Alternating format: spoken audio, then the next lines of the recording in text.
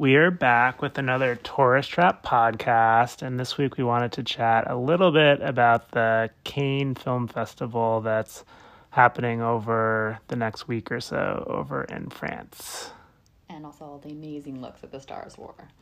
Yeah, lots of amazing looks. Tom Cruise flew in because they're promoting the new Top Gun movie, and so even though it's not officially part of the film festival, which is definitely geared towards more like artsy films, they kicked it all off with a huge like Top Gun party, and the whole cast was there. I thought that was so funny that they did that, because it's like the opposite of what the festival is supposed to be about, you know, like promoting small films. They're like, we're going to promote Top Gun. Yeah, but Top Gun probably paid a whole bunch of money to do that, and I'm sure that, you know, they need the funds. So. Yeah. Oh, for anyone who hasn't seen the preview, Tom Cruise looks exactly the same. Actually, looks better than the original. So I was, you know, I want to know what his secret is, but I mean, a lot of surgery maybe. Yeah, I don't know if he gets surgery, but he looks like really good. He hasn't aged a day Yeah. since, when did Top Gun come out? The 80s? Or 80s, yeah. like late 80s, which is kind of crazy. Which we're gonna watch the old one to prepare to watch the new one. So we like to do that. But yeah, that was interesting that they kicked it off with Top Gun. Yeah, they kicked it off with that, and then there's like maybe 20 or so art house type films that they screen over the course of a week and a half, and then at the end they give someone a big award, and then that film can kind of, it's like a leading contender for the Oscars and all that. So it's nice to keep up with what's going on in the film industry, and I also particularly liked the Armageddon Time. I mean, that's funny because you can't see a lot of previews for these, so it's basically just like little synopsis of like what it's about, but also takes place in the 80s with Anne Hathaway, and then Jeremy Strong, right? yeah, from Succession. Kendall Roy from Succession. But it sounded like a very like, you know, like a good coming of age movie, but also had like some serious content, which was nice. Yeah, I think it sounds like they're going to deal with a lot of race and wealth issues in the film. And so people are saying it's a movie that kind of talks about white privilege. So we'll see how it looks. We haven't actually seen a trailer, just read about it. But yeah, I mean, it sounds like something that people would be interested in terms for awards and award season. So. And I loved Anne Hathaway's Gucci dress that she wore. She was getting a lot of attention for to the festival, actually.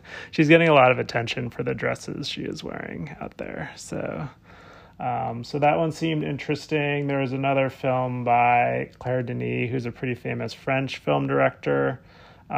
She's adapting a book by Dennis Johnson called, I think, The Stars at Noon, about this couple that need to get out of Nicaragua during the Sandinista Revolution. And so, again, another movie set in probably the 70s or 80s, but sounds like it should be pretty good, and stars Andie MacDowell's daughter, and Joe Alwyn, who's dating Taylor Swift. Yes, so. Yeah, I thought that was interesting. At first we were like, who was that guy again? Oh yeah, the one dating Taylor Swift. That guy? I mean, he was also in The Favorite, which I loved. That was a great movie. Yes. And then the other one that like caught our eye was David Cronenberg, who's done a lot of creepy science fiction films. I wouldn't say that this film caught my eye, just to be clear. Caught Chris's eye. I just can't. It's very violent, so I can't. It's hard for me to watch it. Because this one you can actually watch the preview. This one has a trailer. It's extremely disturbing. I don't recommend anyone clicking on the link in the newsletter. Well, unless you want to see it, but I passed. But yeah, it was kind of disturbing and pretty violent. But Viggo Mortensen's in it, which is, you know, a classic. So yeah, Viggo Mortensen's been in a bunch of David Cronenberg movies, including Eastern Promises, which is very excellent, and I would highly recommend that. But I will not be watching. This one's called Crimes of the Future, and even though it stars Viggo and Léa Seydoux and Kristen Stewart, I probably won't be watching it. Yeah, so. It was a little bit too heavy.